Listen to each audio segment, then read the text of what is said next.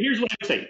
What I even have a 7-figure domain name picked out for you. I will write the $5 million check for you to go do it as far as a seed round, or up to $5 million if you want to let other people in. Shit. That's amazing. This just got spicy. Okay. Oh my God. What's the domain name that you have? I am dead serious. Yeah. I feel like I can rule the world. I know I could be what I want to. I put my all in it like no days off. On the road, let's travel, never looking back. All right. We just got done like 30 seconds ago talking to the guy who we're going to introduce you to now. That was amazing. Dharmesh is amazing. He's very cool. So we have Dharmesh. I don't even know what is Dharmesh's last name? Dharmesh Shah? I think Shah. I just know him as Dharmesh. He's the co-founder of... He's like Beyonce. They just go with the one name at a certain point. Ronaldo, Beyonce, Dharmesh. That's it. So Dharmesh is the co-founder of HubSpot. He's the largest shareholder. I mean, we got pretty... into it right away. We're like, just tell us what's it like to be a billionaire. So I just Googled your net worth and it appears you're worth $1 billion. Yeah. So we asked him, how does that feel? And he's like, No, I told him I was going to talk to him about that. So we talked to him about just like wealth, which was... Let's rattle off some of the dope things he's done. So started HubSpot. HubSpot's like a $25 billion company or something like that.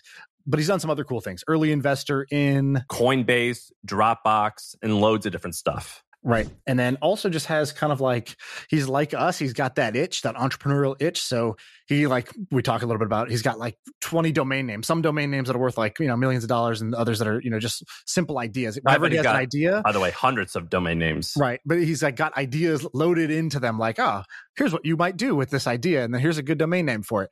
And so I think he's sort of like, he's one of our people in that sense. Like he's an idea person. He's a frameworks person. So he shared some frameworks. He shared a bunch of ideas, two really big ideas in my opinion. One idea on air. He goes, Sean, if you want to start this, I'll fund you right now for $5 million.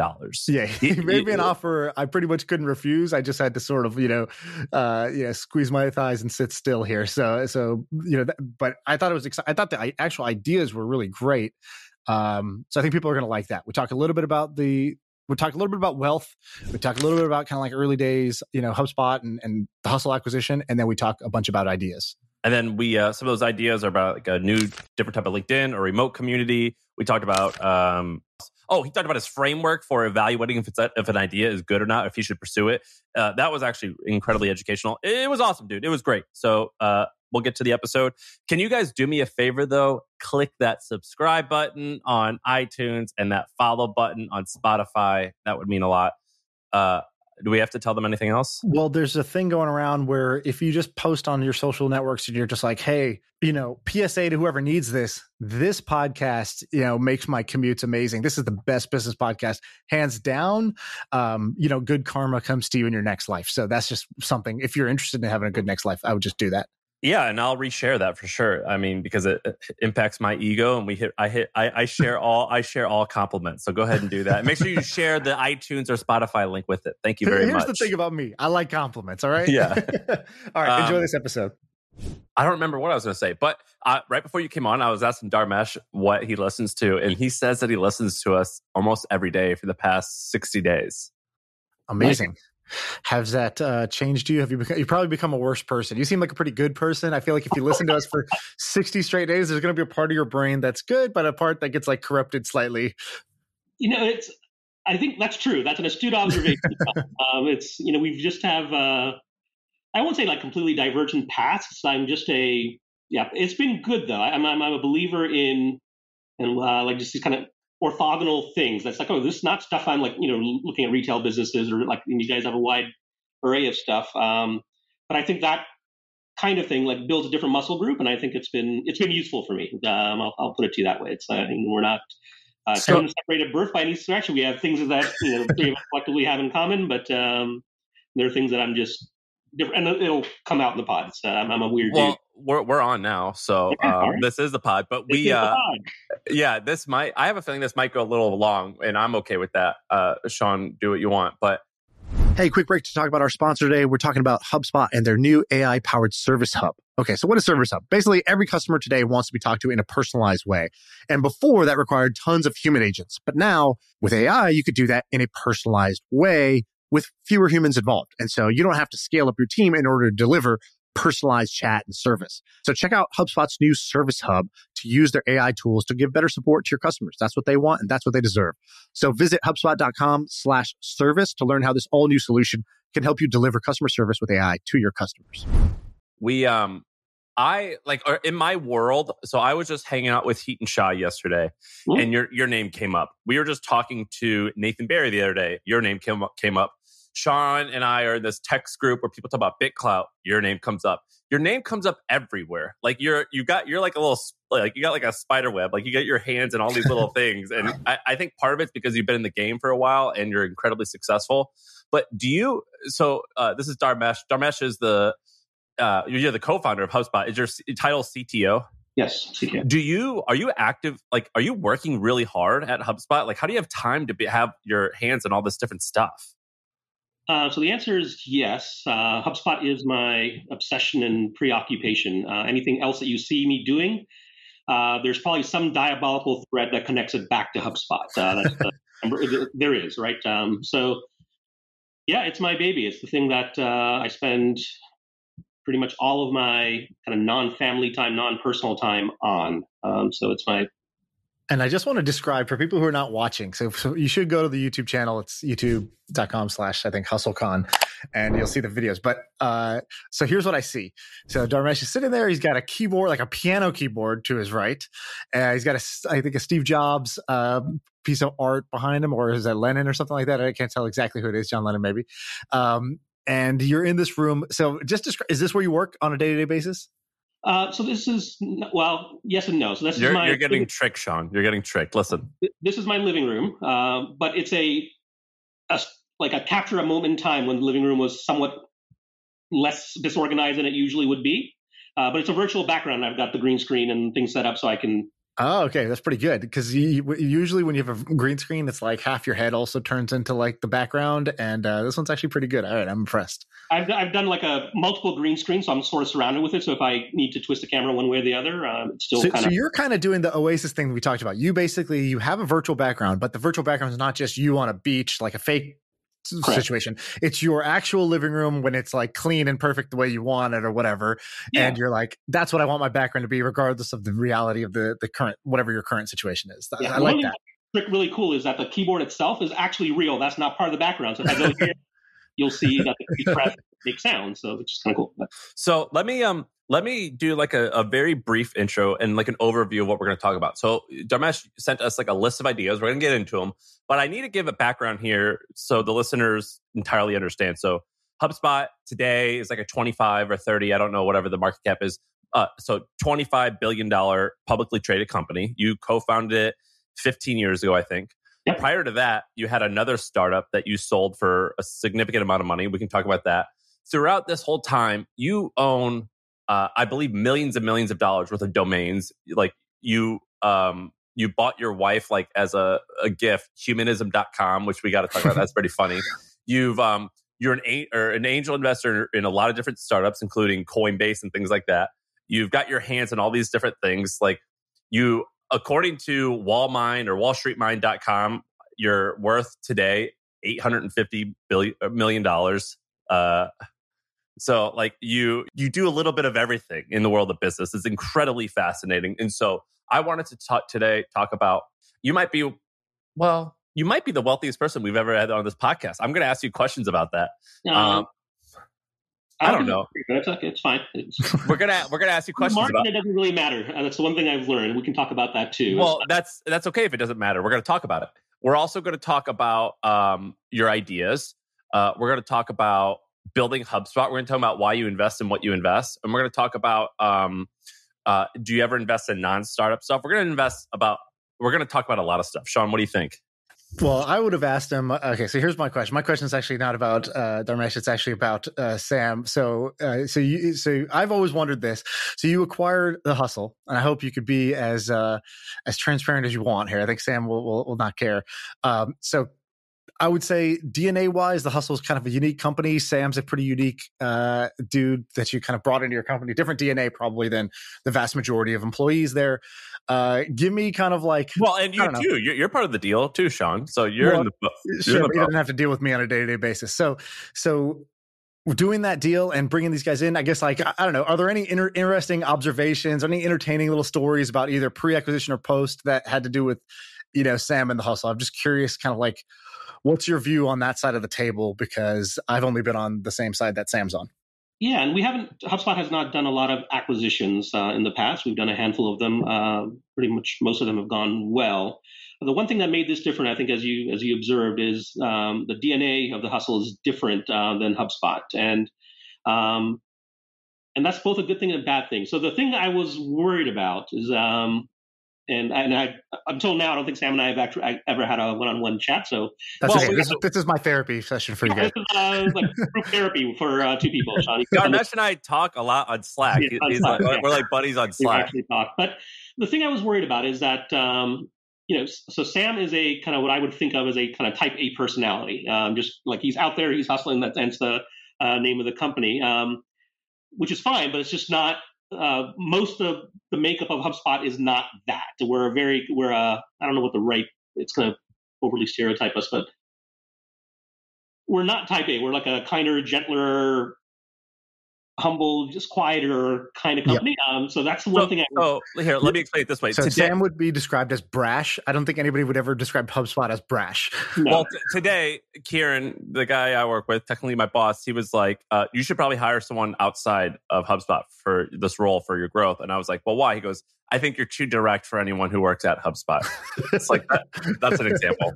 I think that was good advice, but it's worked out. It's worked out well. So there have been like the one kind of minor story I can recall. There was a Twitter back and forth that I think Sam had with Rand Fishkin. I don't know if you recall this, Sam. That there was something that was said about VCs or investment or something. And Rand's been a good friend. It's like but I was like, oh, okay, well.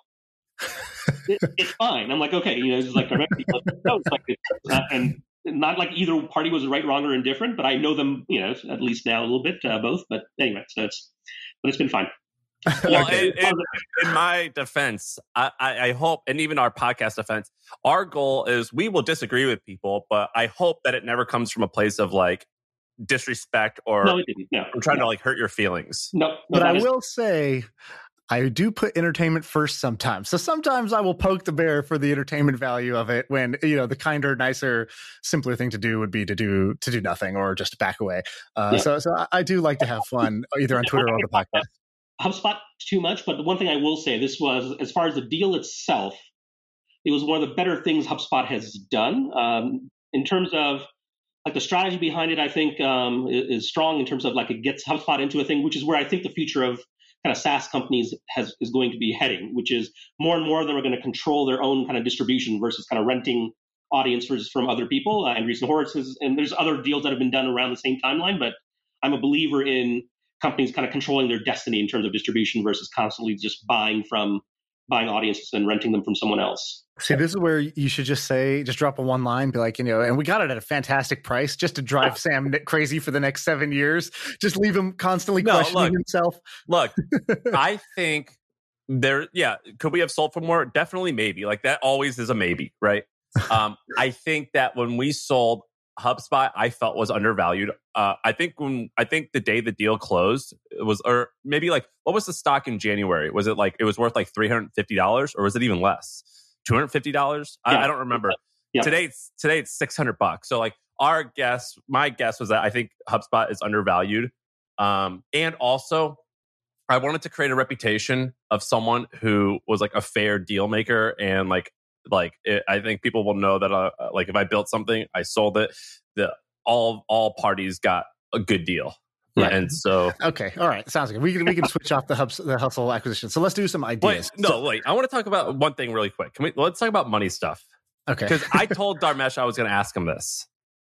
Hey, let's take a quick break to tell you about our sponsor. It is a podcast that we want you to check out. It's called D2C Pod. It's hosted by Ramon Barrios and Blaine Bolus. It is brought to you by the HubSpot Podcast Network, the audio destination for business professionals. And this is a podcast about all things direct to consumer, D2C. It's e-commerce stores. It's how you optimize your brand. And they're talking with founders, marketers, and the platform creators about all kinds of things that you need to know for D2C. Website conversion, paid ads, Facebook ads, consumer trends, email marketing. If you want to know the stories behind your favorite brands, this podcast is for you. They did an episode recently about scaling creator growth and influencer incentives that I thought was pretty cool. So check it out. Listen to D2C Pod wherever you get your podcasts. So first of all, is it weird that I know what your net worth is today because it's like public information? It's not weird for me, honestly. Like I'm generally like transparent. I believe in kind of the openness of the web. And since it's a publicly traded company, like that's, would I want my like bank accounts and all my accounts kind of published on the web? No. But the fact that I'm an executive in a publicly traded company and most of my net worth is in the form of shares, which you can take the number of shares, which is on the public record, and multiply it by the current price and get, which is probably roughly 85-90% of my overall net worth, because that's where all my money is in HubSpot shares. I don't find that weird. Has your life changed as this has like accumulated and things got different, or has it basically? So you had another company before this. How much did you sell that for? 10 or 15 in that range, based on how you count it. And has your life changed since that moment significantly? Because that's a significant number in itself, right? Yeah. So here's the thing. It's and I'd like to say I wasn't focused on money, or I'm not focused on at the time when I was younger. I was very, very focused on money, and I had very kind of modest upbringing. And I was like, okay, well, it wasn't like the money and the accumulation of it. It was the freedom.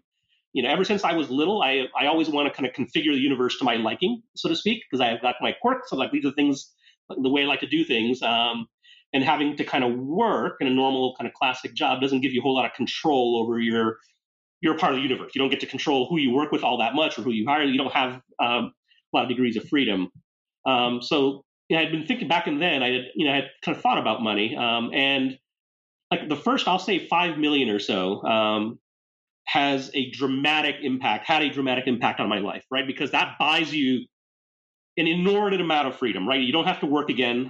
You can invest in things. You can do as long as you're not out, buying small islands and overtaking countries. I mean, that's a decent amount of money for folks, right? And then after that, and there are other kind of, I don't know exactly what the demarcations are, where more money adds on a marginal basis, a little bit more freedom. You can do more things, but like the kinds of things I do, like I enjoy food in restaurants. There's only so much you can actually spend as a reasonable human being, even if you like the finer things. It's like, okay, well, unless you're trying to make a statement and spend 100 times what the average of a whatever X is, it's kind of hard to spend money really well, even if you have kind of high-end taste, honestly. Yeah. The most common thing I've heard, I don't know if you would agree or disagree, is like there's these levels. So it's like first when you're in debt to no debt, that's like the first jump where, freedom, got this weight off my shoulders. Yep. Then there's kind of like, what I'll call the 0 to 1 million, where it's like, oh my God,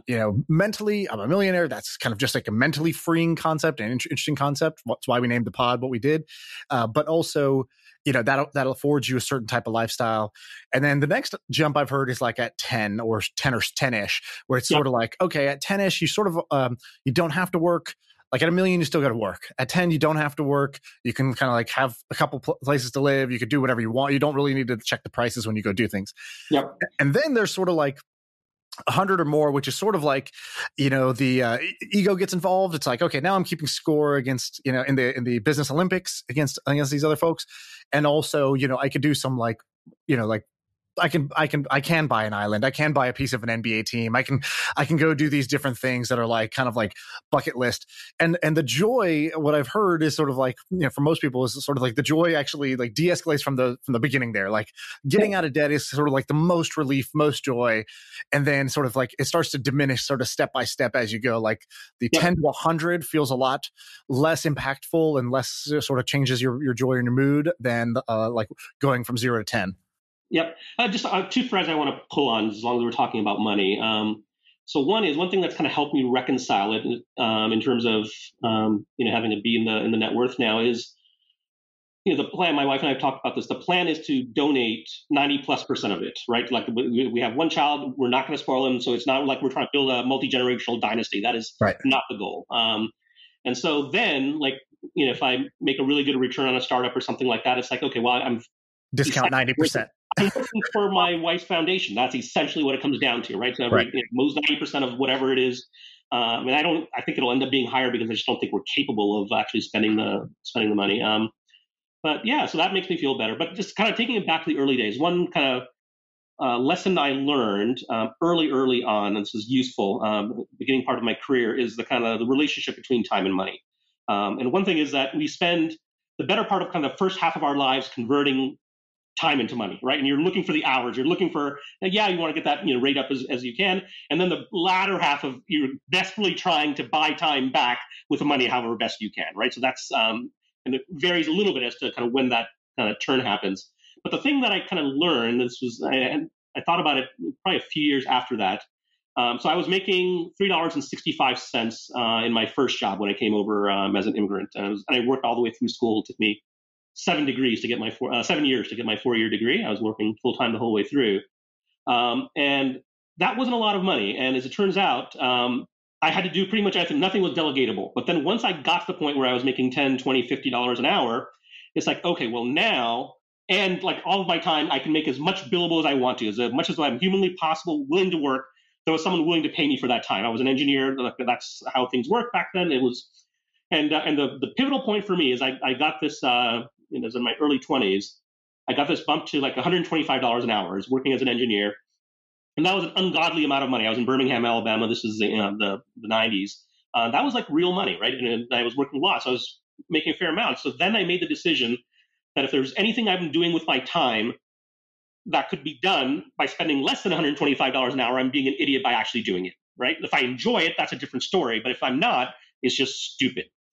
And so I've carried that kind of idea. It's like, okay, so what value would I place on my time? Right. What is occupying my time that I can kind of delegate? Or even if I'm paying a premium, it's like, okay, I could pay $75 an hour for someone to pay, to mow my lawn. I hate it, but it's still profitable, right? Like, like, why would you do that? It's like, I would do that every day of the week. So the one thing that's changed for me, so now, like, I went back and did the math because I knew I was going to be on this podcast, and you folks like numbers. So if let's say I worked on average 60 hours a week, and I've done that for about 30 years, give or take. It's my kind of professional career.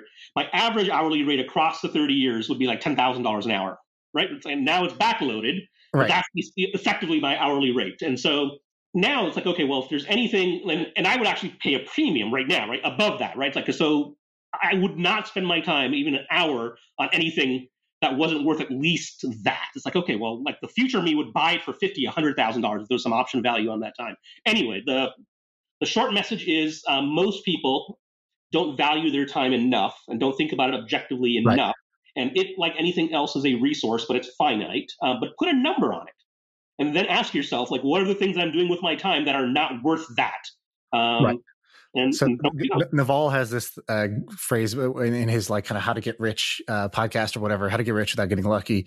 He says, he goes, put a I don't know what he calls it, like an outrageous hourly rate for yourself, and then, like a super ambitious rate, super ambitious one that's way beyond wherever you're at. He's like, ever since I was young, this was like one of the smart things I did. I just said $5,000 an hour, some like really aspirational hourly rate. He's like, and my friends used to laugh and joke like, dude, you bought this blender, you're not even using it, go return it. And he's like, no, I'm not going to go return it. I don't enjoy it. And it's going to get me back $30 for the hour round trip, going and returning this thing at Target. So like, I will throw it away. I will give it away. What I will not do is I will not give my time back into that because the hourly rate just doesn't make sense.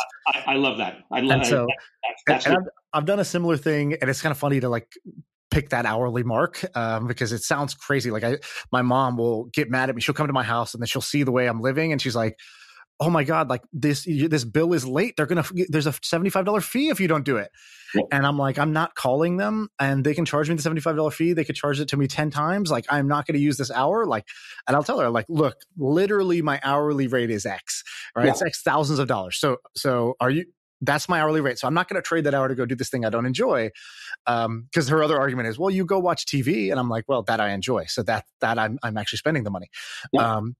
But Sam, I know you're a little bit different. Like when I went to go visit Sam in Austin, he had like CVS receipts that he had been saving in his like glove compartment of his super fancy car.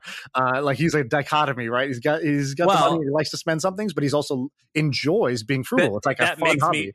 Yeah, that makes me feel good about myself. Right. Like, I guess the question I had for you is, do you also have an hourly rate? Do you think about that, or you don't do that framework? Sam, this is for you. Oh, for me?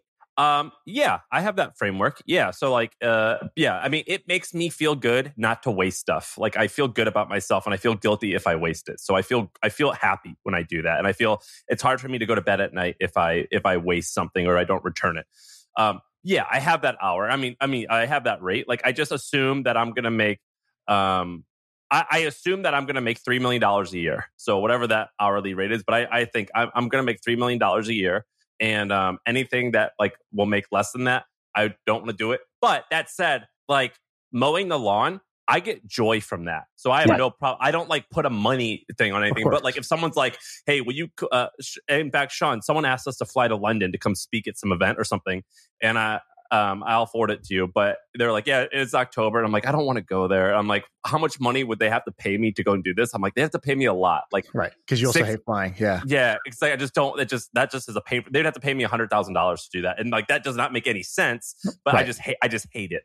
And so, Dharmesh, a couple more rich guy questions. And we like these because, honestly, you never get to ask these. Even if we were just hanging out personally, I could never ask you this. But for some reason with the podcast, it's like sort of okay for me to just like ask you random ask questions like this. And I told him when he wanted to come on, or I asked him to come on, I go, I'm going to ask you this stuff. And we gave him an easy out. I said, if you don't want to answer anything, just say you don't want to answer it. Right. And I'm sort of projecting here where I guess like I think I put myself in your shoes. What if I had more money than I could ever spend? What would I do? And so my question to you is, whether you did it or you just considered it, what's a sort of outlandish use of funds that you've either considered or done? Like, so for example, some people are like, like some people like jets. That's not, I'm not buying a private jet. But what I really care about is I love this sock. So I love Jordan's sneakers. So I bought every pair of Jordans. I have this closet in my house just full of these things. I always wanted it when I was a kid. Right. Or they overspend in some area and they're just happy to have done it. Or it could be like philanthropic. Like I think if I had $1 billion, I think like 2 days a year, I would just wire somebody like $1 million. Yep. I would literally just wire a random person $1 million and I would just see how that plays out. And I think it would bring me like tons of joy and entertainment to do that and see how they react and what happens and what do they do with it. Like maybe some kid who's working on something interesting, I would just be like, look, here, check your account. It's there. So give me something that is there anything that's sort of non-standard that you either have done or considered doing? Yeah, the thing that I do is I like those kind of micro acts of kind of spontaneity that says, oh, like someone wants to go to this event or something like that and can't afford it or whatever. It's like, I'll be a sponsor. Like if you can find people that want to do this, go do this. I'll do that relatively regularly. I've taken so I've taken my average tip amount up to between 50 and 100% everywhere I go. And this is partly because I want to make up for all the time when I was younger that my family did not tip well. So I'm trying to average it out. And that's as long as I can do it without like drawing too much attention, because I don't want to be that weirdo guy. It's like, okay, no, like send sometimes the wrong signals. I want to do it. I do that, by the way. Modesty. It's okay. It's just I typically tip 50%. It makes me feel good. Yeah. And I've worked in the service industry before. I know that those kinds of things matter. So I'm a cheap bastard, so I'll stay silent here. In terms of like large things, so philanthropy. The running joke inside the house is my wife and I, and so she's not from the tech world at all, but so I want to like own the world, and she wants to save it, right? Like I will make the money. Yeah, that's something I've been relatively good at, and she will be able to channel it to good causes and the philanthropic efforts. So she'll be able to do that. So I don't have any like particular specific things. I will say like I'm the guy that's like jacked with the Matrix. So if there was a world, it's like, oh, it's like this is like I live a virtual world. So there's not a lot of physical things that I crave or desire other than a piano, which I've wanted for a while, and I have now a piano. But it doesn't excite me all that much, right? It's like and because atoms, there's a maintenance to atoms, right? Like atoms versus bits. Like if you have it, whether it's a yacht or whatever it is, a plane. Like that takes calories. I don't care how much you've delegated or whatever. That's something in your life that's kind of attached to you somehow. And I just don't like that. I don't like that idea. It feels more weighty to me than kind of joyful. But so speaking of time, so HubSpot, 15 years old. I don't know how many people are here, 2,500, 3,000, whatever. It seems like you guys like grew pretty fast early on, but has it always felt like a grind? Or I mean, like when I see you, I'm like, well, you don't have to do this. Like you could delegate this. You don't have to work here. You're set. You're good. why are you still doing this? And does it still feel like a grind? And when has it stopped feeling like a grind? One of the reasons why I wanted to sell to you, I was like, if I don't sell like in this cycle, I'll probably have to wait another 5 years. Do I want to put that work in, or do I want to sell now? Like that's a hard challenge. Did you face that? And just walk me through that. Yeah, so a couple of things. It's not widely known, but so Brian and I as co-founders, we had a kind of heart-to-heart co-founder chat, which I encourage all founders to have. And we had this list of questions we're going to go through. And I've published this on my on Startups blog. But one of the things was around who's going to be CEO, and we decided he's going to be CEO because I suck at being CEO. I did that with my first startup for 10 years. I'm just not that good at it. So that was kind of decision one.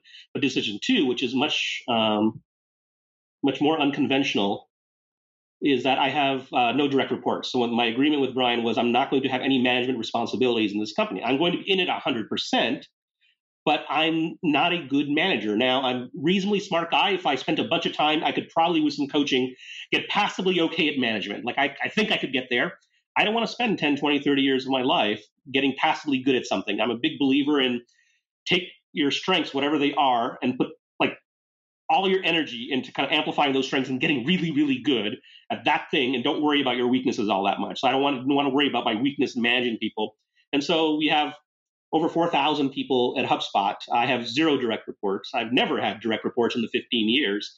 And that is partly what makes it much, I don't think of it as a grind at all. It's completely discretionary and optional for me. Obviously, I have a lot of kind of vested interest in the company, but in terms of the work that I do, and I've sort of whittled down my life at HubSpot. This has been this way for a better part of a decade, is I get it down to like 3 things I'm going to work on, and that I will change those every few years.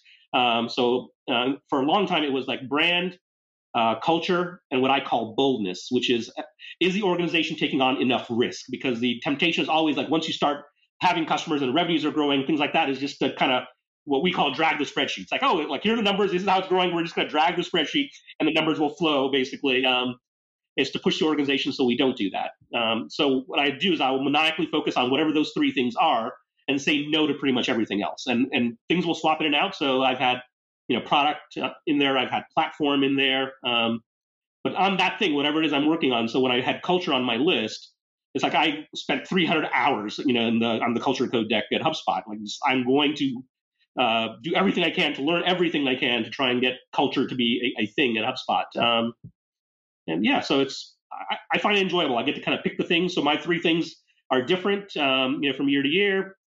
I like to dig into the details. I don't like kind of floating at 50,000 feet in lofty ivory towers. I like to, if I'm going to work on brand, I'm in there with the marketing team, like reviewing copy and going through and this is why I'm taking Sean's copywriting part. Like I obsess over details. So anyway, yeah. Did you see, Sean, that he's in your power writing course? Yeah, I saw that. I was like, how does this guy have time to do this? This is amazing. I don't know. Well, have you attended? How's it been so far? He talks to me all the time. That's why I'm like, what do you do all day? I found it very useful. I'll say that. It's and I think copywriting overall is one of the most underrated skills in entrepreneurship generally. Like if people do not realize the amount of leverage you get by just spending 10, 20, 50 hours. And you can learn a lot of what you need just by like reading the top 3 books on it and just practicing the craft, right? It's and it's a doable thing. And the nice thing about it, and one of the things I love about it, it's like measurable. You can objectively measure whether you got better at copywriting or not. You can look at your conversion rates, so whatever numbers you're trying to move as a result of your words. And it's a learnable skill. One more question, and we can move on. But the reason why you were able to do those no direct reports is I think that you were the first investor, and so like was HubSpot your idea or was it Brian's idea? But I think you invested like $500,000 of your own money to like get it started. And yep. aren't you the largest shareholder of the company? I am, and so the idea of HubSpot is that you have to decouple the 2 things. So HubSpot was not supposed to happen. And here's what I mean by that. When I sold my last company, I had been running it for 10 years and working the proverbial entrepreneurial hours as one would expect, right? It was self-funded, bootstrapped. And I promised my wife that I would not do another startup. It's like, okay, well, the one I'm doing, I'm in, I can't not be in.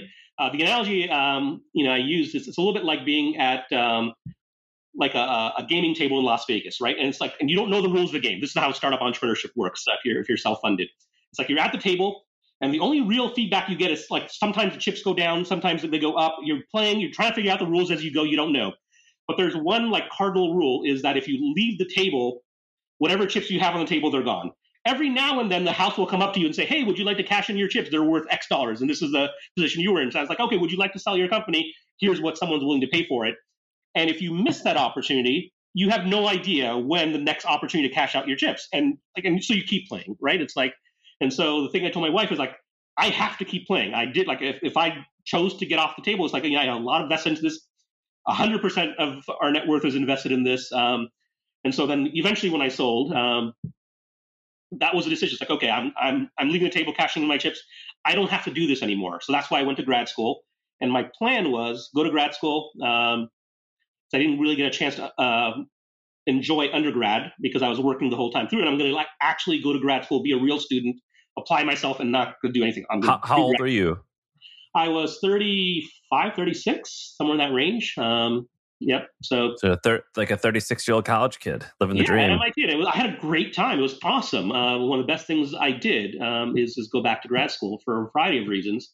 But anyway, so I had not planned on it. So my plan was go to grad school, then maybe get like a PhD and then go teach. That was my kind of path, my kind of chosen path. And then I met Brian in grad school, and we both have this kind of shared passion for SMB. We both come from tech, different backgrounds. And so the first decision we made before we even decided what HubSpot was going to be was that the two of us should do a company together. And if like Brian was not going to do a company, there would be no HubSpot, right? Like so I had registered the domain name. I had kind of noodled on kind of a variety of things, but then we kind of came together and said, let's do this. And by the way, all through grad school, we were noodling on ideas, right? We're like, okay, well, we'll do this. And we had HubSpot. We went to the business plan competition, wrote a business plan for early versions of HubSpot, which is fun to look at. But the idea came after, like we had kind of narrowed it down to two companies, two paths. One was in marketing, which is what we ended up doing. The other one was like a Oracle for small business, like an ERP, similar to NetSuite, which you folks were talking about in the last episode. All right, so let's do some ideas, because I think, one of the cool things, what I love about any technically minded person who has business success is typically when people who are non-technical get into business, they go in one of two paths. They, sort of become a financier. They're like, great, still love business, but I don't want to sweat anymore, so I'll invest. And lots of people invest, but they make investing the main thing. And what I found is that a lot of people who are technical that end up being successful, they never stop loving kind of what's new, where technology is going, how behaviors are changing, that sort of thing. And whether they start a new company or not, they sort of live as a user at the edge. Yeah. And so, so tell me, like, I guess what give me one or two kind of technologies or ideas right now, spaces that are most exciting to you at the moment. Two. One is around kind of broadly defined cryptocurrency, and we haven't talked about BitClout yet, but I'll bring that out. Is a cryptocurrencies as applied to other kind of mainstream things. So we're not doing HubSpot, which I have no plans of doing anything else. But this is the idea. I'm gonna give you my pitch, Sean. Yeah. What you should do, since now you're out of Twitch, is you should do a professional network that's powered by the blockchain. That, and I'm going to say this as kindly as that people love, because if people don't love the incumbent right now. Can I say my opinion, Dharmesh? Sure. You know my opinion. You cool if I say it? Yeah. Go ahead. LinkedIn sucks. How about this? A lot of people say LinkedIn sucks, and you're suggesting building a different one on the blockchain. So let's sketch it out. So here's what I say. What I even have a 7-figure domain name picked out for you. I will write the $5 million check for you to go do it as far as a seed round, or up to $5 million if you want to let other people in. That's amazing. This just got spicy. Okay. Oh my God! What's the domain name that you have? I am dead serious. I have So, and here's why it needs to exist. Let's play this out. Yeah, keep going. So the issue right now is that, LinkedIn, yes, people don't like it. It was a product that was great for its time, and times have changed now. There's a different kind of need. And the thing I'm excited about is the intersection of a couple of things. One is, we didn't have things like BitClout or a cryptocurrency before. Now we do, right? One of the issues with LinkedIn is like, okay, well, you've got the kind of spam issue. You've got all this like, okay, well, how do I separate all the noise from the signal? it's just a pain in the ass. Over time, Right. the asymptotic move for LinkedIn is like diminishing utility, right? It's like it's just going to become painful, and then there's a cap on where you can go with it. So imagine so BitClout ended up doing Twitter with the blockchain. Imagine if there was something else that did LinkedIn on the blockchain, and you have your own kind of currency, and then you could say, hey, you know what? I'm an engineer that's a free agent or whatever, and for $500, I will look at your company and apply for it, and I'll do a reasonably good job. Or for $10, I'll open your email. Or for X, I'll do this. It's like, okay, right now the market is there's an inherent. So the cool thing about BitClout is everybody's got a price, right? Every coin has a certain value, and so the beauty of a professional one would be right now when you go on LinkedIn, it is not obvious the level of hierarchy, right? And so you always have people who are either recruiters or people who are at the bottom of the career ladder trying to keep connecting and reaching out to the people at the top of the career ladder. And they have no real incentive to do it. And so they just sort of ignore LinkedIn altogether. Why would I even go to this site? I'm just going to get inundated with crap that I don't really want. And so the beauty of this is that because everybody has a coin value, you sort of inherently have baked in the sort of like career worth, career value that this person is bringing to the table into the network. And so somebody has a way to buy attention. So they buy your coin, which increases your price. So it's a mutual beneficialness. Right now, if I go pay LinkedIn, I can send you spam in mail. You do not receive any of the revenue from me paying LinkedIn for the right to spam you. Right. In this case, I could say, hey, if you want to spam me, if you want me to read your thing and you want me to respond to it, here's my prices. So it becomes revenue generating for me. And the second thing is that when somebody reaches out, I can quickly assess their value in the network based on how much other people believe in this person, how much other people weight this person. And so now it's not this kind of like every node kind of looks the same on the surface. No, they would not look the same on the surface, which is really cool. Correct. And just one more thing. Yeah. So yes. So that there's a kind of crypto angle where everyone's got a price. The other angle is we'll call it page rank for the professional graph, right? So right now the professional graph, that's cool, including Twitter, it's all symmetric, right? So every person you follow gets an equal number of follow value, whatever. Their count goes up by exactly one. It's not weighted in any single any way. You got explain PageRank a little bit. Okay, so the kind of the beauty behind Google, the original idea that made it the powerhouse it is today, is they said, okay, well, how do we determine what the best set of results are to show for a keyword search, right? And it came down to two things. One is like the overall context of the page. So if you're searching for real estate Boston or something like that, it'll look at all the pages that's indexed. It's like, okay, well, these set of pages are about real estate in Boston to varying degrees. That's kind of factor one in the function. So which people also just say good content. Yeah, exactly. We'll just call it quality, like the context. Quality content, yeah, which is the whole thing. Authority, right? And the authority is where PageRank comes in. So they say, okay, here's this individual web page that's sitting on the internet. We're going to measure its authority by how many links are coming into that page, because that's a endorsement of effect. And the value that those links pass to that individual page, the PageRank value of it, the authority that gets passed through, is based on the PageRank of those pages, right? So it's a recursive function to say, oh, well, if the New York Times links to you, that's much more valuable than if Dharmesh's blog links to you, because New York Times has more PageRank. Mm-hmm. Last piece of the PageRank thing, which is super important to know, is that the amount of PageRank you pass across the links from your page are proportional to your PageRank. So let's say I have 2 units of PageRank, I'm making the number up, and if I link to just one person, it's your blog, Sam, all the PageRank I have on that page accrues to you by transference. If I link to 10 different people, it gets distributed across those 10 links. Yeah. Right? So it's a weighted graph versus just a symmetrical graph where we're not. So now if you imagine a professional network graph where everything was graphed, it's like, okay, well, I endorse Sam, and I have a certain authority, I have a certain currency, if we've got a cryptocurrency underneath it, and as a result of which Sam's currency goes up by X amount. So it's not just me buying shares, it's just by that. So I think the notion of a follow should go away. It's like, if you really, really like that person, buy $1, buy $5 or something like that, right? Like that's the one kind of.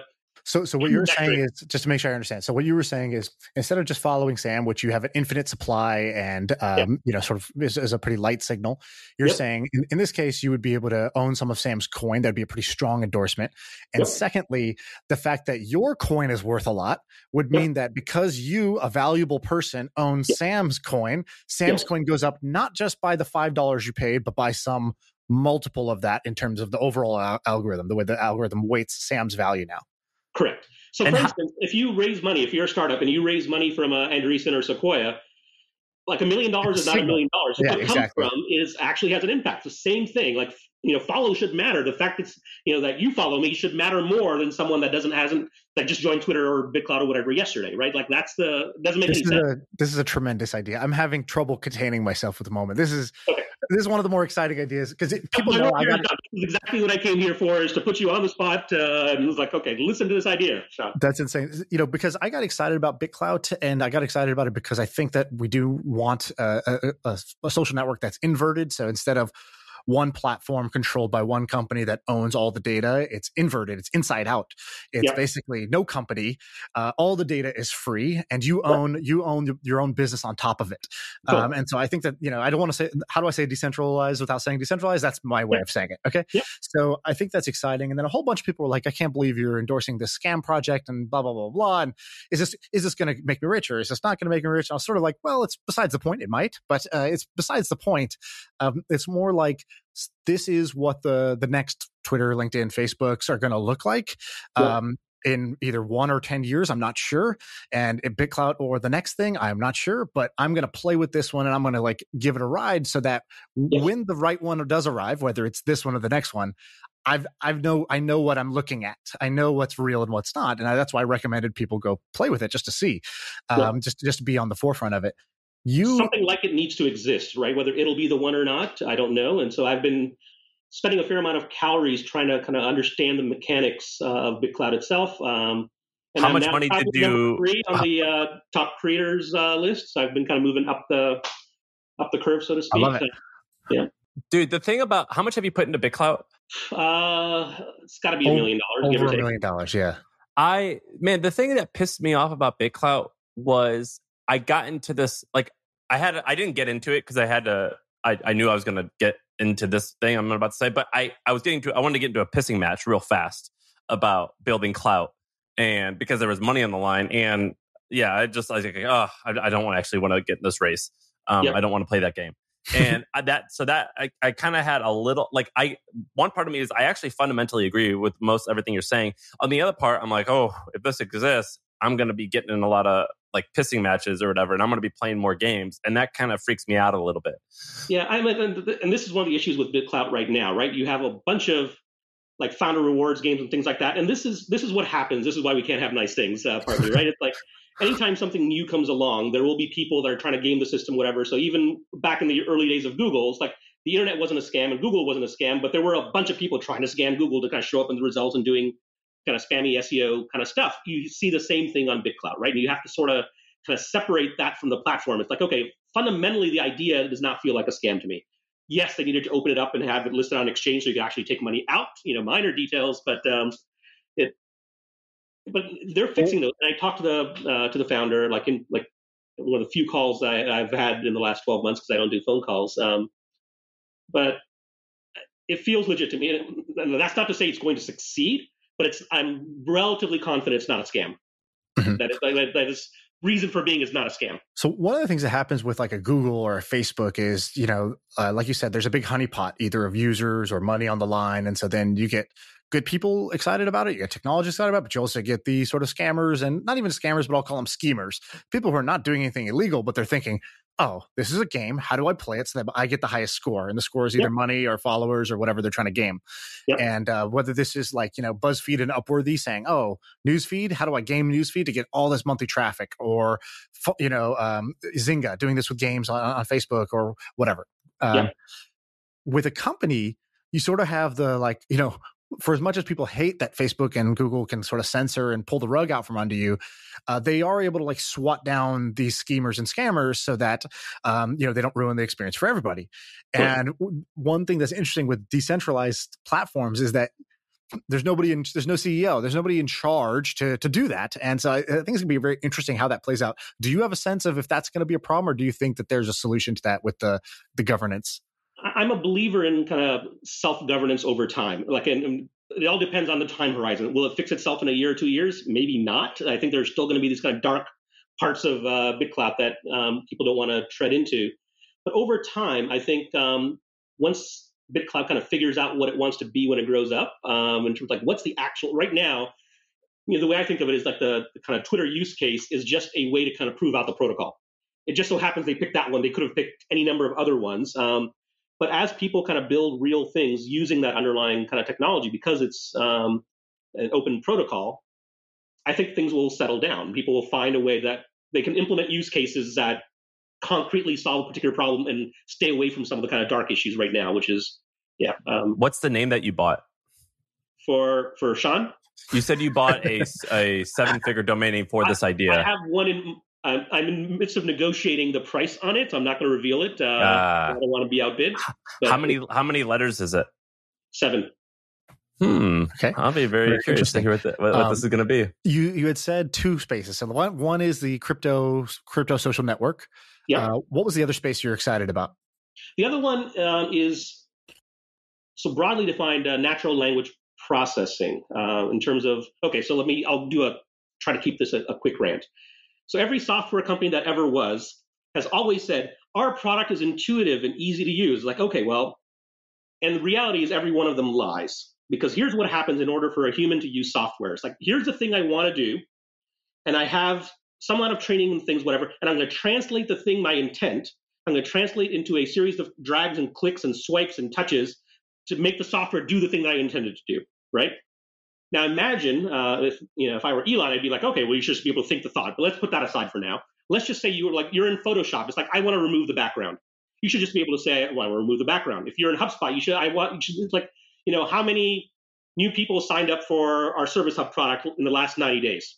You should just be able to type that question in, because that's your intent. Not like, oh, go to HubSpot's reporting tool, build this dashboard, here are the 3 columns you want, or whatever, and get to the thing you want.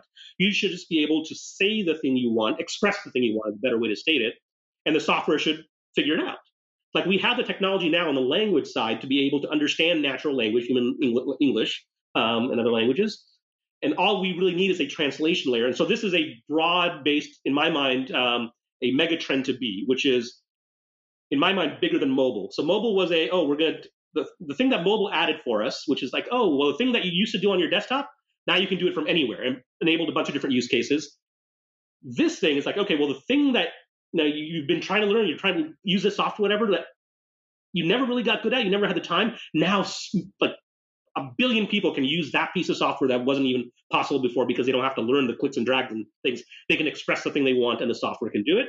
And then what I would do if I were an enterprising VC is I was like, okay, so pick the categories where this thing will have the biggest impact, business intelligence, reporting kind of stuff. B2B software is a natural fit, but I think can go elsewhere. Yeah, and we've seen the beginnings of this on the consumer side with things like Alexa, but like the B2B world, I think, is open for just make the software actually intuitive, make it do what I want. Have you seen anyone besides Alexa, have you seen any hints of what I call a magic trick?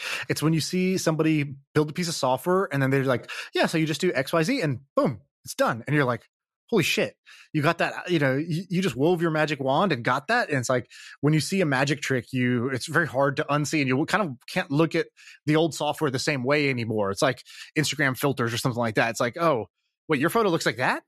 Oh, yeah. Shit. Okay. Well, now all my photos in my camera roll look like shit in comparison. Like, I can't even look at these anymore.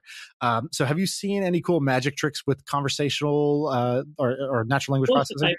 Close as I've gotten. So I built something myself called GrowthBot a few years ago. That was I remember that. I remember GrowthBot. You could type, and it was built for marketers to be able to get marketing data out, both of your kind of marketing systems, something like a HubSpot or a MailChimp, but also just other data sources like, oh, what are the top 3 keywords that Uber buys on PPC?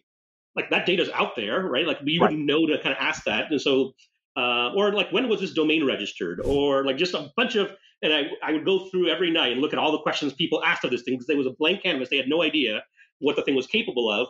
And then I would go back and it's like, okay, well, here are the repeating patterns. Wouldn't it be nice if I could go update the software to kind of do that thing? So it came close. It was, I think, a little early. I think we're further along now. People are more used to that notion of being able to express it. Dude, that's so funny that you do these. I'm looking at the growth. I remember GrowthBot.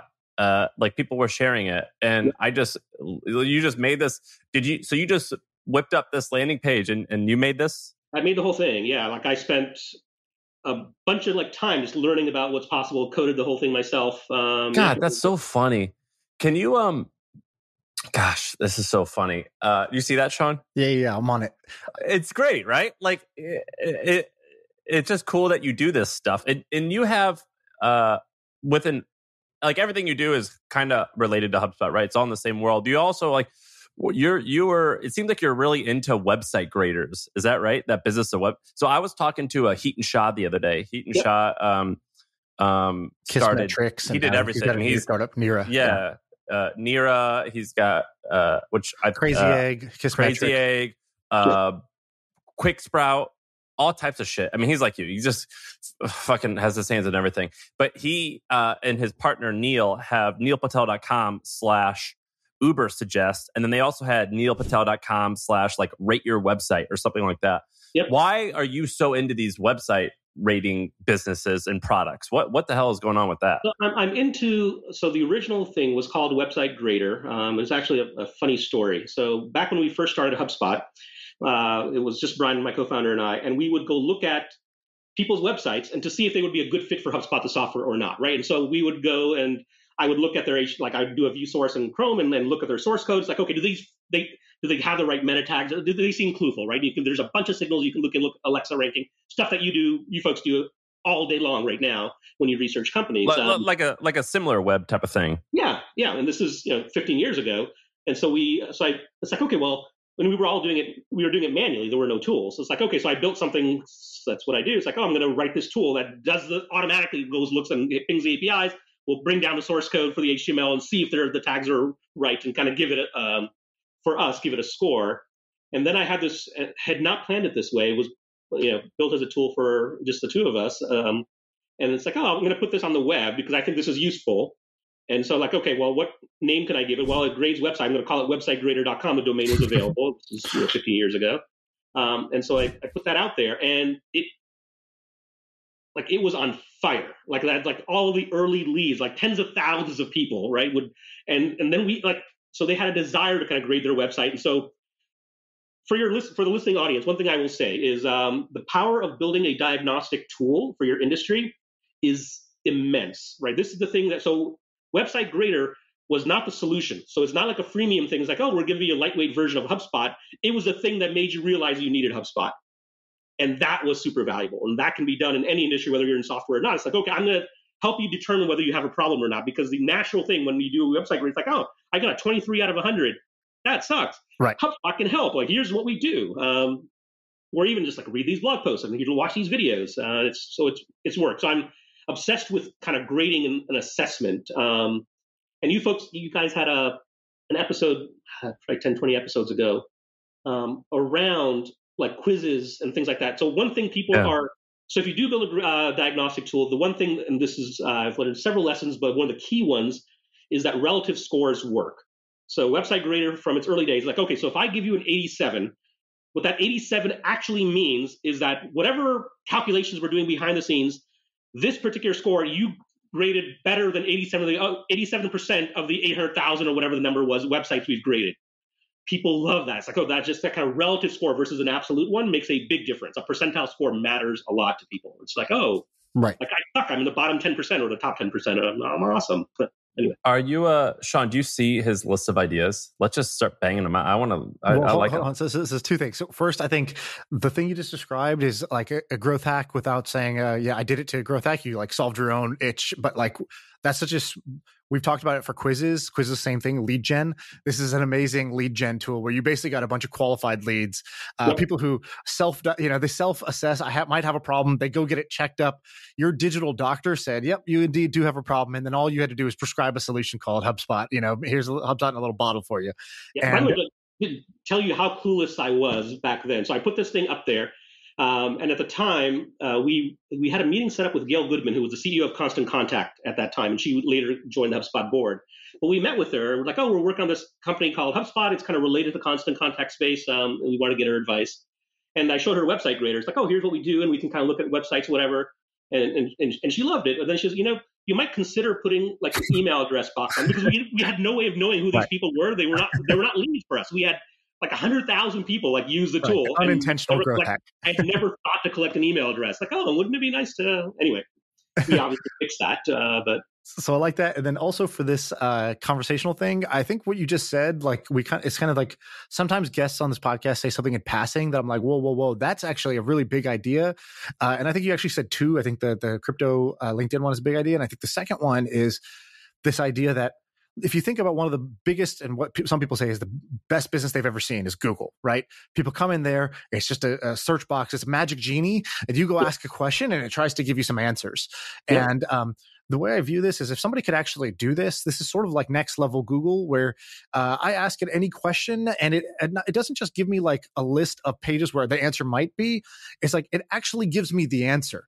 And so this might be, in the business context, it might be like a business Google, but there's many versions of this. I don't know if you've seen this. Have you ever seen Dbuild? Have you ever checked out this website? Yeah, we talked about Dbuild. So my friend Sharif, there's a perfect example of a magic trick thing. He was messing around with GPT-3. So GPT-3, new technology comes out. He gets access right away, drops his whole startup, starts just hacking on this thing at night, right? And he throws up he has this idea of like, dude, Squarespace, Wix, these website builders have been around forever. Great. Everybody wants to be able to code without having to code. But like even now, it's still so complicated, even after Webflow, after all this stuff. And so he's like, why can't you just describe like, I want a website that's got like kind of like two columns, and on the left I want pictures of like places you can stay, and on the right I want the price of the thing. And you could literally just type that in, and it'll build you a website that looks like Airbnb. It'll build you a website that does that. And he posted on Twitter a GIF. He's like, I'm messing around with GPT-3, and watch this, like. Build a website with a photo and then add a PayPal button, but then make it where the PayPal button can only take $5 max. And like, that's it. And then send the payments to this. And then it like spit out a website that did that, like the HTML and the CSS that did that. Yep. And he posted that GIF. And I think off basically one tweet with one GIF, he raised like $2 million instantly from like really smart people when that tweet went viral. Cause they were like, oh, you just showed me a magic trick. And I don't know what the company is here. And I think he still doesn't know what the company is, but, go down this path and see what you can find. It was pretty amazing. I remember when that tweet went live. I mean, it went viral right away.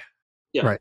I played with the GPT-3. Played with it for a while across multiple things. It's like the closest thing to like magic that it's weird because it's kind of a different vector, right? Because it originally is like a text generation mechanism to be able to write, prose based on, because it's got this corpus of data behind the scenes. And I talked to, Sal Altman, the CEO, Brian. He was gracious enough to give us some time it's like, okay, well, like, where is this headed? What's going on, to see the kind of impacts on HubSpot, in the world in general. And it's like, that's one of those things that right now, I don't think quite there to be able to like implement like practical use cases to actually do the thing that people are trying to do. And I've played with it on kind of multiple fronts, but it's one of those that it's going to go from, as Peter, like from a 0 to a 1 very, very quickly. It's like all of a sudden that wasn't really possible and didn't really quite work well enough. And then it's going to be like, holy crap. Then there's like the kind of post GPT-3 world. What's that phrase where it's like, slowly, then all of a sudden or something like that? Yeah. It looks like it's going to be that. Sam, you said you liked some of the ideas on this list or some of the topics. Let's just we just talked about something huge. That was a huge idea. Let's talk about something small but still cool. So it looked like, did you buy remoteculture.com? I did. Okay, so that's a no-brainer. There's a business that will make $1 million a year. Remote Culture, online community for those building remote cultures. Easy, right? Sure. That's a no-brainer. What would you do there? I would start a community for remoteculture.com. This is, okay, I'm going to do a blog, I'm going to do a paid community, and it's going to be targeted at people ops and HR people around the world that need to kind of figure out the new world order, right? We're not going to try and sell them software. We're just going to connect them to each other. And I'm a big believer in these kind of communities and network-based businesses because they're efficient in terms of it doesn't take that much. You got to get to critical mass, that's fine. But I think this one would work. It's a community that's necessary at this moment in time that hasn't existed because it hasn't needed to. Right. Now it does. And I'm sure there's people out there doing it, but branding helps, money helps. You can actually build something. Yeah. There's one on here that I really like, Speed Round. So, by the way, these are what? These are domains that like you don't have an idea for yet? Hack, by the way. When I have like an idea that's enough in my head that's like, okay, well, this is kind of cool. I don't like write it down on a notebook. I go find a related domain.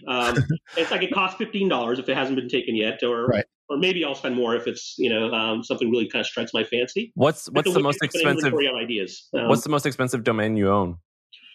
Well, I haven't had them valued. I don't really sell domains. I own BirminghamAlabama.com because I live there. I think that's probably a good 7-figure domain. I just bought humanism.com and humanism.org. You also bought one for me. Bought one for you. I bought the hustle.com for you as a gift that I was going to give to you on the podcast.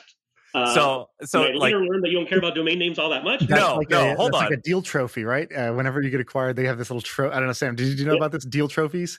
No, I want a deal trophy. So when we got acquired, they gave us like it took like a few months, but it was like, hey, sorry, I meant to get this to you like when the deal closed, but I guess it's like in the deal making world, I'm not like a mover and shaker of biz dev and like corp dev and things like that, but I guess it is sort of a tradition of when the deals close, it's sort of like the champagne. That what you do is you get sort of like a little ornament that has some meaning to the deal. Like in our case, our code name was like Project whatever, and it was like let's just call it Project Sharp. It wasn't. I think we were Project H or something. And so then they got like this like kind of like cool looking knife, because it's like Project Sharp, whatever. Here's the deal trophy. So I think your deal trophy is this domain here. Well, and for the record, Dharmesh, if you like gift that to the Hustle Company, we would love it. And I actually do like domain names. My whole point about domain names was don't let it stop you. 99% of people are not like you or not like me. Like we do shit. Like you're killing it, and you just made this little rinky-dink project called GrowthBot. Like we do shit. 99% of people don't do shit, and they have stupid excuses like, "Well, I don't have the domain name; it's taken," or "I do have the domain name, therefore I should do that." My point is, don't let it stop you. But I still think it's sick and it's awesome, and I love it. It's like saying like, just because you don't have a sick gym doesn't mean you can't go out there and walk and lose weight. I think like Justin was on the podcast last time, and he was like, there should be a dating app that matches you on like kind of your credit card spending history or something like that. For me, that's what it's like with this podcast, where it's like if you just tell me how many domains you own that you bought, but you don't have like a live project on, if that number is greater than 10, we're gonna be thick as thieves. And like how many tabs do you have open right now? If I just knew those two things, I can kind of tell you if this podcast is a fit for you or not. If you're somebody who owns 0 domains, then you probably aren't going to, really connect with this podcast in a major way, I don't think. One thing I'm going to pull a Balaji here as I'm going to push that conversation on Stack. But one thing I want to make sure I get out there, because it's on the list of things, just talking about ideas. It's like, how do you assess ideas? How do you think about ideas? I know, Sean, you love frameworks, and you do too, Sam. Here's a simple one in terms of like assessing whether you're doing it for yourself or you're investing, whatever it is. And I'll tell you the common mistake. So the 3 things I look at are like profit potential. Like if this thing went exactly as planned, as the founders envisioned, what could it be? Like, let's just assume all things, like all the stars align, everything works the way you expect it to, and it goes, what could it be? What's the overall potential for the project? What kind of like passion do you have around it? It's like, okay, are you excited about it or not excited about it? And the third one is around probability of that success that you want, right? And I'm a quant-based guy, so I'll take each of those factors, I'll do a 0 to 10 square, and multiply them together, and I'll get a score out of 1,000, right? And you can put the weighting differently. It's like, I care more about passion than the profit potential or something else. But the common mistake people make is that they will look at the probability of success first, and almost exclusively as the high-order bit filter. It's like, I had this idea, but the likelihood is like 0.01% that's actually going to work. And so I'm not even going to think about what the potential could have been or how passionate I may or may not be about it. And then they just kind of discard the idea. I think that is statistically unwise and an impractical move. And here's why, is that the way you should be looking at ideas is you kind of take the profit potential, like here's the possible outcome, multiply this. It's the EV, the expected value statistically of this thing. It's like, I have a 1% chance at $1 billion. The expected value is 1% of $1 billion. That's the value of that particular thing. And so you shouldn't discard something just because the probability is low, because it may have a disproportionately high potential that makes it more interesting than it would otherwise. So that's be a little bit more structured about how you assess things. People throw things away too easily because, and the second note I'll put in a hard one, lessons. Good ideas are dangerous. And they're dangerous because what you want to find are the great ideas. That's the thing you can kind of get behind. You don't have to find them before you start the company. We can talk about that. So bad ideas are easy to spot. Like, that's just a bad idea. Good ideas masquerade as great ideas, and it's hard to tell them apart. And they're the ones that end up kind of spinning a bunch of cycles for you. And it's like, okay, well, it ended up being good, but just failure is not a problem. Like mediocrity is the thing everybody should be fearful of. It's like, just get it out there, try it, see what happens. But anyway. And mediocrity is the big problem because it wastes the most valuable resource. It wastes time, right? Because it's not going to die quickly, nor is it going to take off. So it is a slow, long burn at a mediocre level. And so you're sort of locking in over a period of time a mediocre outcome. And that's why mediocrity is the biggest risk. That I think is hardest about bootstrap companies, especially tech companies that have a low kind of capital need, is they can actually live forever and not go anywhere, right? Because it doesn't take that much to up. It's like, okay, you've got an AWS instance somewhere that's costing you, it doesn't really cost that much. And you don't have investors pushing on you to say, oh, we need some sort of outcome. And so you can run that company indefinitely and waste a bunch of your time when the next idea that you could have done was sitting right behind it, right? Like I've talked to hundreds of entrepreneurs by this point. I have never, ever in my entire life met an entrepreneur that had just one idea. It's like, oh, you will have more, dude. It's like, okay, right. And try the thing. If you can sell the thing, sell the thing. If you're not that excited about it, or you just want to cash out, take some chips off the table, there's no harm and no shame. But yeah. Did you? But you guys didn't raise a significant amount at HubSpot, did you? 105 million in private money before it went public. Yeah.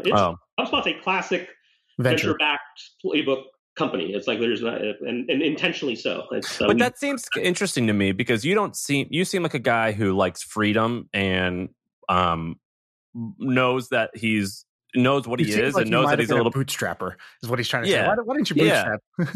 Well, I'll tell you the exact conversation we had. So when Brian and I started this, one of the things we were firmly agreed on is that we didn't want, I'm not a baseball or a sports person, but like we didn't want a single or a double hit, right? Like we wanted to like swing for the fences and either we do this and we're going to, at every point that we have a decision to make, a fork in the road, we are going to take the one that gives us a higher chance of being the spectacular outcome, even if that means we're possibly going to go down in crashing burning flames, right? And so, but was Brian was he successful like you were, or was he like he didn't like need he hadn't had like an exit because he hadn't done a startup before. This was his first one, but he also was like, okay, this is my last swing at bat, right? This is this is it. This is the one that's either going to do it or not going to do it.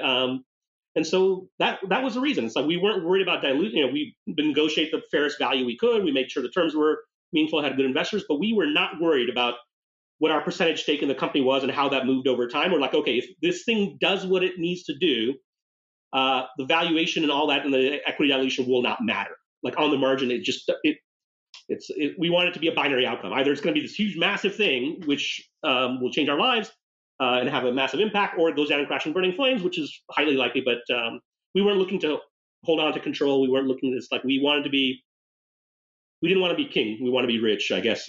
But when you're doing like ideation and stuff, though, you either, I think you wrote it here. You're down with starting a project with a bad idea because you're quite confident that you can figure out, you can make it great as you get into it, right? Yes.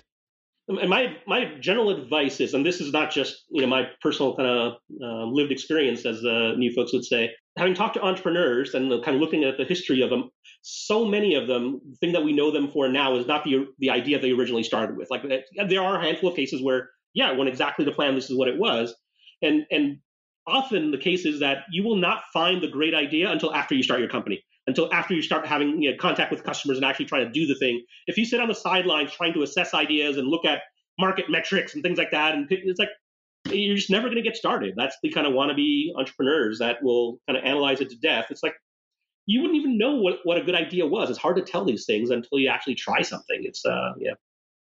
So my advice is just do it and try it. Where do we go from here, Sean? We got. I think we got to wrap. But here, there's this. I think we have to have you on again if you're down, because here's 5 topics I want to hear about. Why I don't play golf and what I do instead. I want that one. Why I hate inefficiency in markets. Why I don't believe in karma, but I believe in extended feedback loops. Sometimes faking it is making it. Introverted engineer's guide for public speaking. Like I need all of these. So we may have to do another one. I have one question I want to wrap with in this one, which is. You seem like a pretty astute guy, like very, very good observations. And I think you know kind of who we are and what we care about and that we would value, honestly. So I'm curious. You can ask me the intro question, aren't you? You can ask me the intro question. No, not the intro question. That Sam's trying to get all the intros, so he can ask you that one. I want to know, I'm trying to make the content great. So what would be the most fair criticism you could give us on the podcast? What's your critique of the podcast for you as a listener? And there's like, you can offend. You can offend. Exactly. That's kind of what I'm teeing you up for. Say whatever it is, whatever you truly feel. All right. So partly, I think you have to recognize that you guys are multi-channel. So you're kind of solving for the audio format. I know you have the YouTube videos and things like that. But the one tactical thing that you should fix, like next week or the week after, is you should apply the Sean 25 headlines thing for headlines for every podcast episode. Like, what's the one nugget that's going to cause people to want to listen to that episode, even if they're not subscribed? When they see it in their YouTube feed and YouTube recommends it, it's like, oh, right. Like why this successful entrepreneur never played golf and you shouldn't either. Whatever it is, right? Exactly. I'm taking notes. Keep going. So if you do that, my guess is that the click-through rate goes up because it can't not. Right now, you just kind of identify the episode number and who the guest is or whatever, but there's no real, maybe the topic area. But right now, me and Sam don't even want people to click. Me and Sam don't even touch the headlines. Dan does it. I don't even know. I see a notification, it goes out, and I think I judge the headline myself. I'm like, that's not going to get very many clicks, or that's a juicy one, that'll work. I say give Dan a free pass to the Sean copywriting course. I put him in the course yesterday. That's awesome. What else? What else you got? Anything else? Of course, you have more. Who, me? Yeah. What about more? That was a weak criticism. Yeah, that was an easy one. Okay. This is a hard one, right? Is around. He's gonna say like, just change your voice. Yeah. He's like, your face isn't great, but I suppose it's yours. So it's around the brand, and this is the hardest thing for an entrepreneur to kind of reconcile with. So a couple of issues that I have as a kind of amateur branding person is that anything that can be reduced in acronym will be, which my first million is often reduced to that. And then you kind of lose the punch because when it comes down to an acronym, anyone that comes like in the media, it's like they're not going to know what it is if they don't know what it is. Yep. And there's some value to that, but it doesn't compensate for the kind of opportunity you have. So that's one thing is acronyms not good. But the other one is that the kind of my first million, there is a cadre, cater, however that word is pronounced, of people that will directly that topic will resonate with. It's like, I want to learn about that. But I think your reach is much wider now, and there are probably more people outside that sphere that particular, like, okay, well, it's fine that it's about that, but really the reason I'm here is to hear folk psychology, right? Like that. And that episode, which is, I think, one of the best episodes you've had nothing to do with the first million anything. It had to do with big ideas. And stuff like that. I actually agree with you. And we've had this conversation. The problem that we had was like, fuck, we're pretty deep into it. We can't change. Equity. Yep. For what it's worth, I think we should change just because I hate the name. So I don't really care about the brand equity. I'm just sort of like, I don't want to have a thing that I dislike. I don't love it. I really don't. I don't love the name. I don't love the name of the hustle either. If you believe that this thing is going to get 10 times bigger in the future, which I do, then 90% of our future listeners haven't even heard about us yet. And so we're only offending a very small, we're only changing on a very small population of people for the good of the long run. That would be my take. And by the way, if you think it's hard now, you realize the direction you're headed, it does not get easier, right? It's going to get harder and harder. Like a year from now, 2 years from now, 5 years from now, it's like, should we have changed this? Like, what would have been? It's like, not that it's going to have a dramatic impact on the numbers or anything, but on the margin, these things matter and they kind of accrue and accumulate. So and here's what I would do to make life easier for yourselves. Don't decide to change the name. Decide to come up with alternatives and then objectively measure those alternatives. Like, okay, am I willing to give up the brand equity and go through the pain of changing a name because this one is just so much better? If something clicks for you, great. But make an honest, concerted effort to come up with those alternatives and options. And then you can still decide, it's like, yeah, these are better, but they're just marginally better. They're not better enough to go through the headache of trying to change it. Right. That would be my advice. Okay, that's great. Sam, you want anything else before we go? We're going to follow up with some intros, my man. We got Dan, do we have an update? Are we reaching out to guests? We got to use Dharmesh. He knows everyone. Well, I'm curious, actually. You do know everybody. Who's awesome? Who's like particularly awesome that you're just like either kind of underrated or you're just like So you know, thing number one, I don't know as many people as you think. Like I'm kind of on the internet and I do things, but I don't leave my house, right? It's like you have to, in order to kind of be that person, you have to sort of like interact with carbon-based life forms in real life, right? Like I don't do that. That's not a thing I do. So it's hard to kind of build those kinds of relationships. But I would, on your list, I would have. So I'm not going to be good at intros, but Naval would be awesome to have on the podcast. He's like that kind of biology level thinker. I think he'd be awesome. The audience would love him. So that would be great. Great. We'll take that intro. Thank you. Yeah. He doesn't know me. I mean, he knows me like loosely. I'm going to start calling you. We'll call you Uncle Dharmesh. You got to hook it up, man. Come on.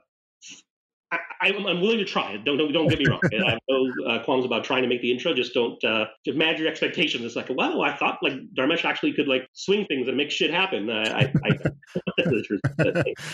Anyone else? Someone I do know that I think would be good on the podcast. Drew from Dropbox I know really well, so that's an intro I could make. What's up? Dropbox. Yeah, that would be a good one. I heard he's an amazing singer. Is that true? He's a good singer for a founder. Amazing for a founder is what I mean. He's legit.